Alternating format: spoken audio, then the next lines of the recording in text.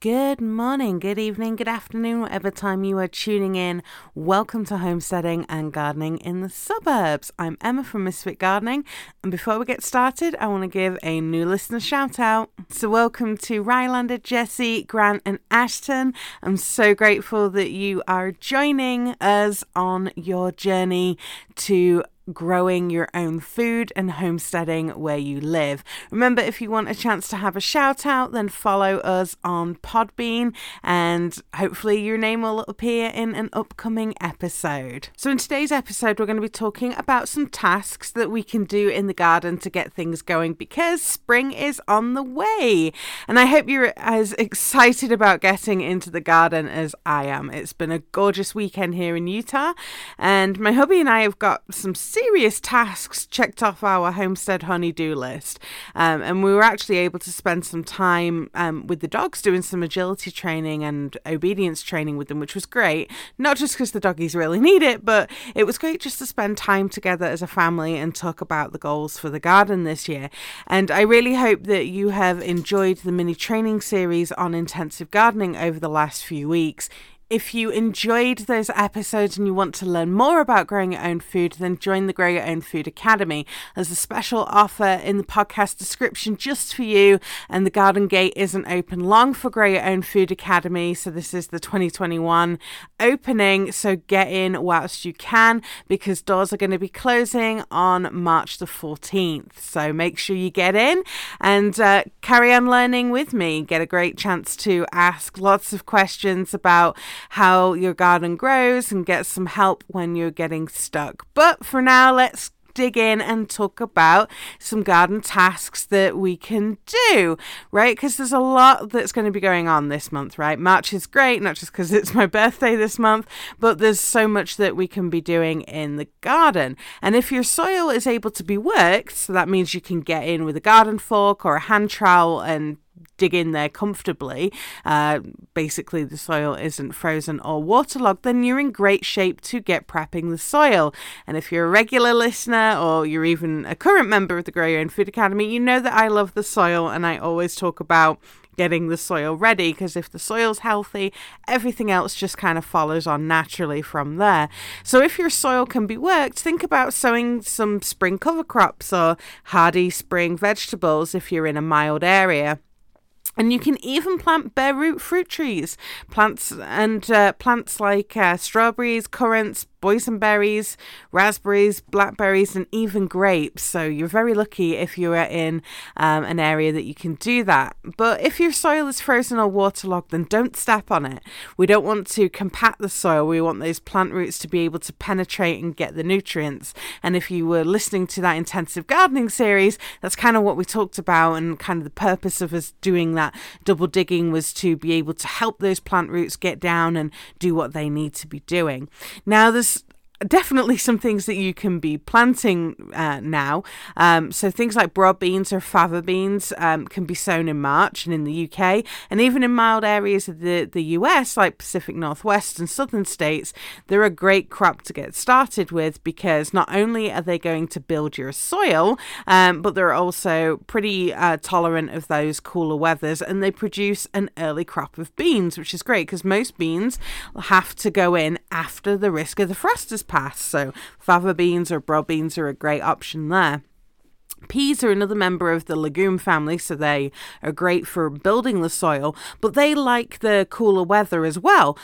So for many places like Zone 5 and above gardens, you can start to be thinking about putting your peas in around the end of March to the middle of April. If you're in those cooler areas, then you're going to be waiting probably until middle of April before you can get those in.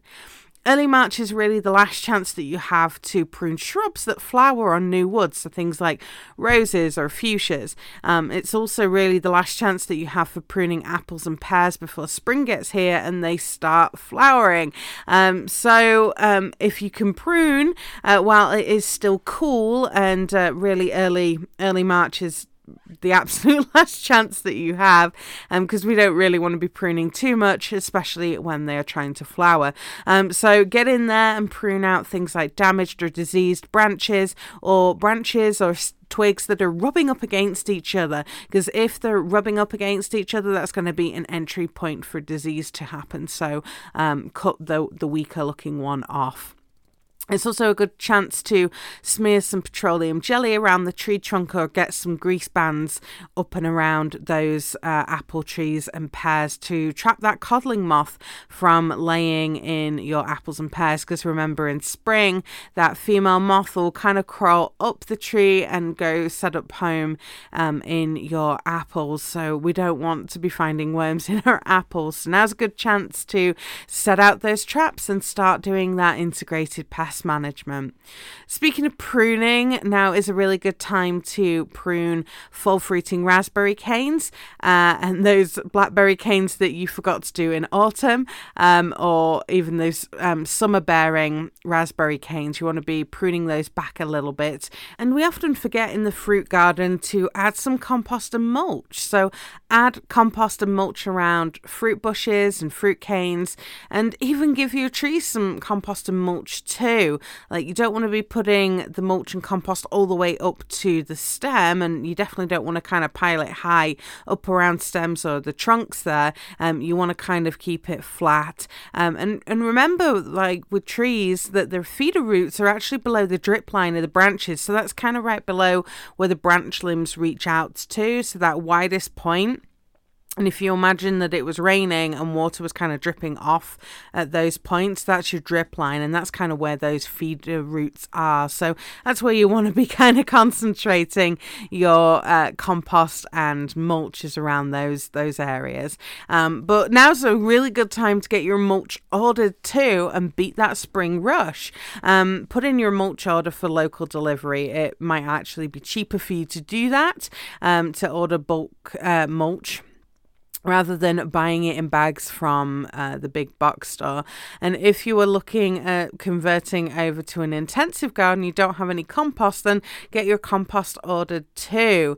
Again, it's so much cheaper to be doing it that way. And sometimes your local city dump, or the tip, as we call it in England, they have mulch and compost available to order that is so much cheaper than getting it from a private company. So that might be worth you looking into as well. Okay, this one is probably not going to be your favorite thing to do in March, but now's a good time to order your soil testing kits if you haven't got one.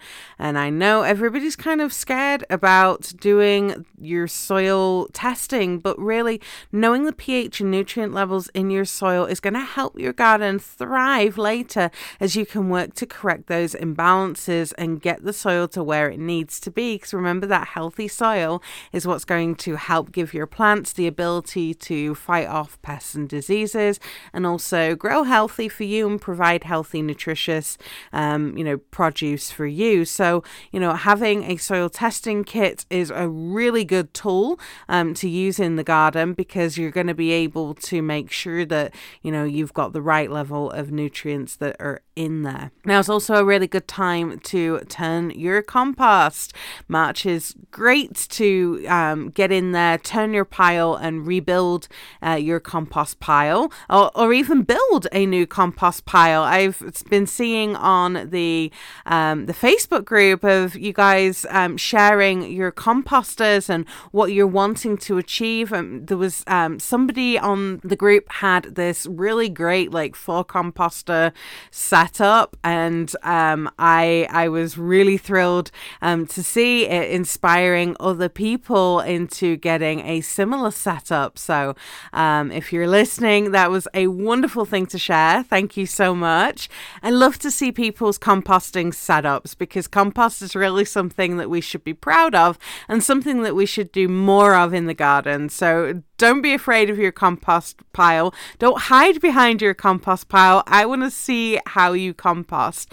And really, March brilliant time to get in and do some turning in there and rebuilding, because turning it each week this month, especially if it's mild weather, is going to help deter critters from setting up shop in there, and also help add oxygen back into that compost pile and help start breaking the materials down. It's one of the best ways to help kickstart a stagnant pile, is to get some oxygen in there and, really help those microbes get started again, and they need oxygen to do that. And if you're converting to an intensive garden, then you're going to be needing compost to add as you double dig your garden beds, so bear that in mind. And organic gardens anyway are going to benefit from a couple of inches of compost from being spread on them to help replace those nutrients lost from the previous year's garden anyway. So even if you're not looking at doing an intensive garden and just a normal garden, compost helps all gardens, so make sure to add some this month if it's not covered in snow. Let's talk about weeds for a minute, because tackling weeds while they're small in the vegetable garden or the flower garden or anywhere really is a good thing to do, especially when they're small. March, if you're in the UK or some of the more mild areas here in the US, like the southern states or Pacific Northwest and stuff, you might see weeds that are already starting to pop up in the garden. And remember that 1 year's seeding is 7 years weeding, right? That's a very popular gardener's saying. And, getting in there and using a hoe to take care of the weeds, or covering things with the mulch or cardboard or something to smother out those weeds, is going to make things a lot easier for you in the long run. And believe me, the sooner that you start kind of doing the weeding activities, the easier it's kind of going to be for your plants to get established, because they're not going to get overrun by the weeds. And also, weeds are kind of telling you something about your garden. It's telling you that it's a good time to start planting stuff because the weeds are coming up. So you could be replacing those weeds coming up with something like a green manure if you're not ready to plant in that space just yet. Or maybe if you've got those cool weather crops that are ready, things like the collards, the kale, leeks, celery, those kind of things. Now's a good time to be getting those things out under some frost protection, because it's still going to be a little bit cooler for these things, but having that blanket of frost fleeces or floating row cover is going to help them settle in just fine. Now let's talk about sorting your seeds, because if you've acquired new seeds,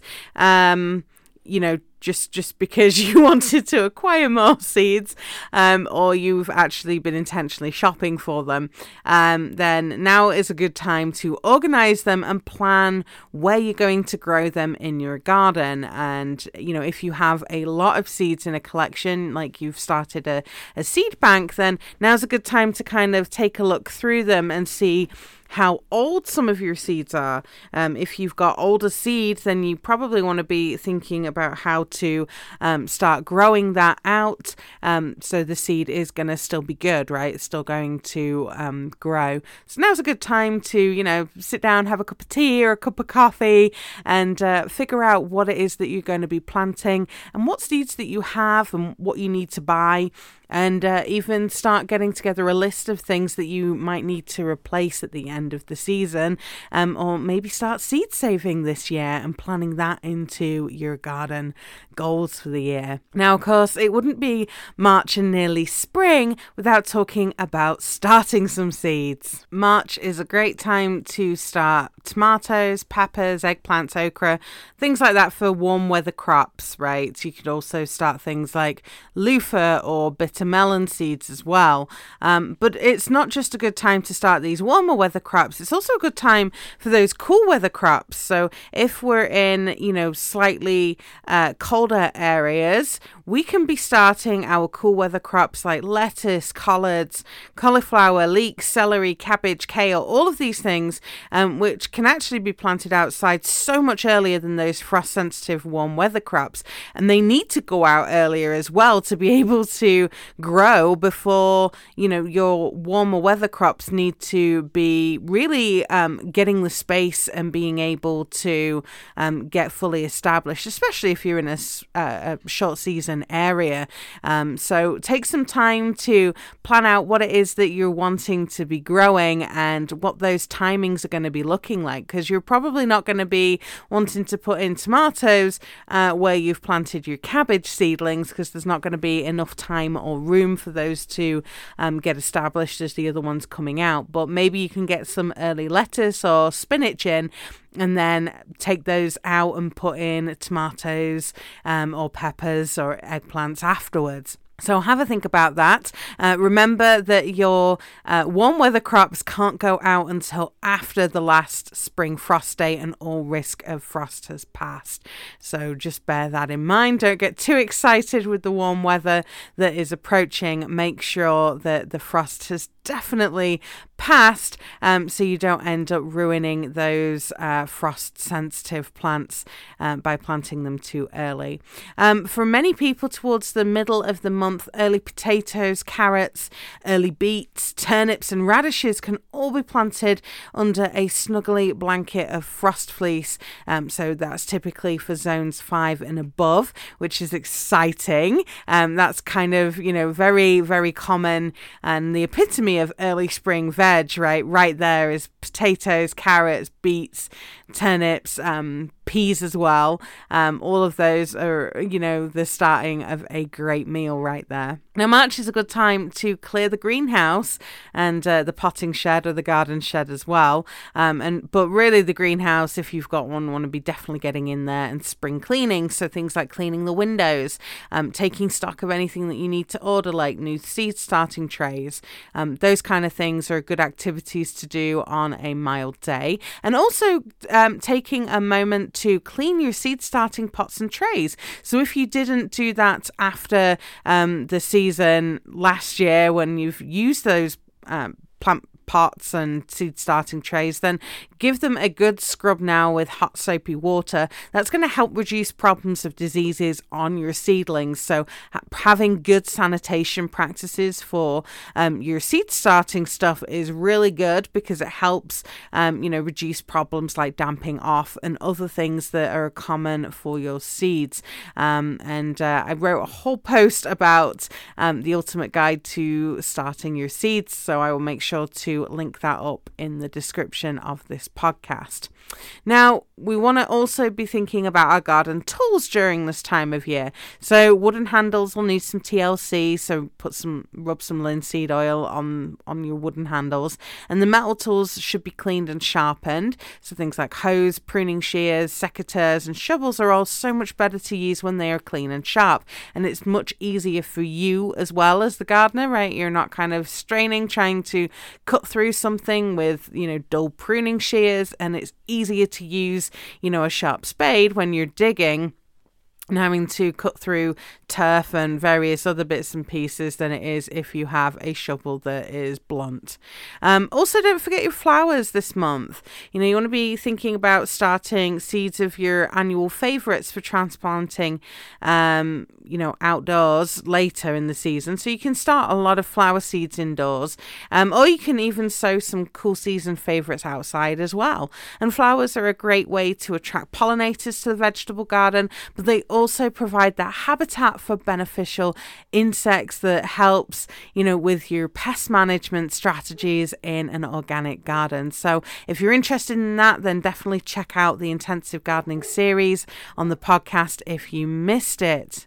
Well, that's it for this episode. I hope you enjoyed it. Stop in on the Facebook group and let me and other Misfit gardeners know what you are doing this month in the garden, and share your pictures. I love to see how your garden's growing. And until next time, I hope you have a great week and that your garden grows beautifully. I'll see you all next week.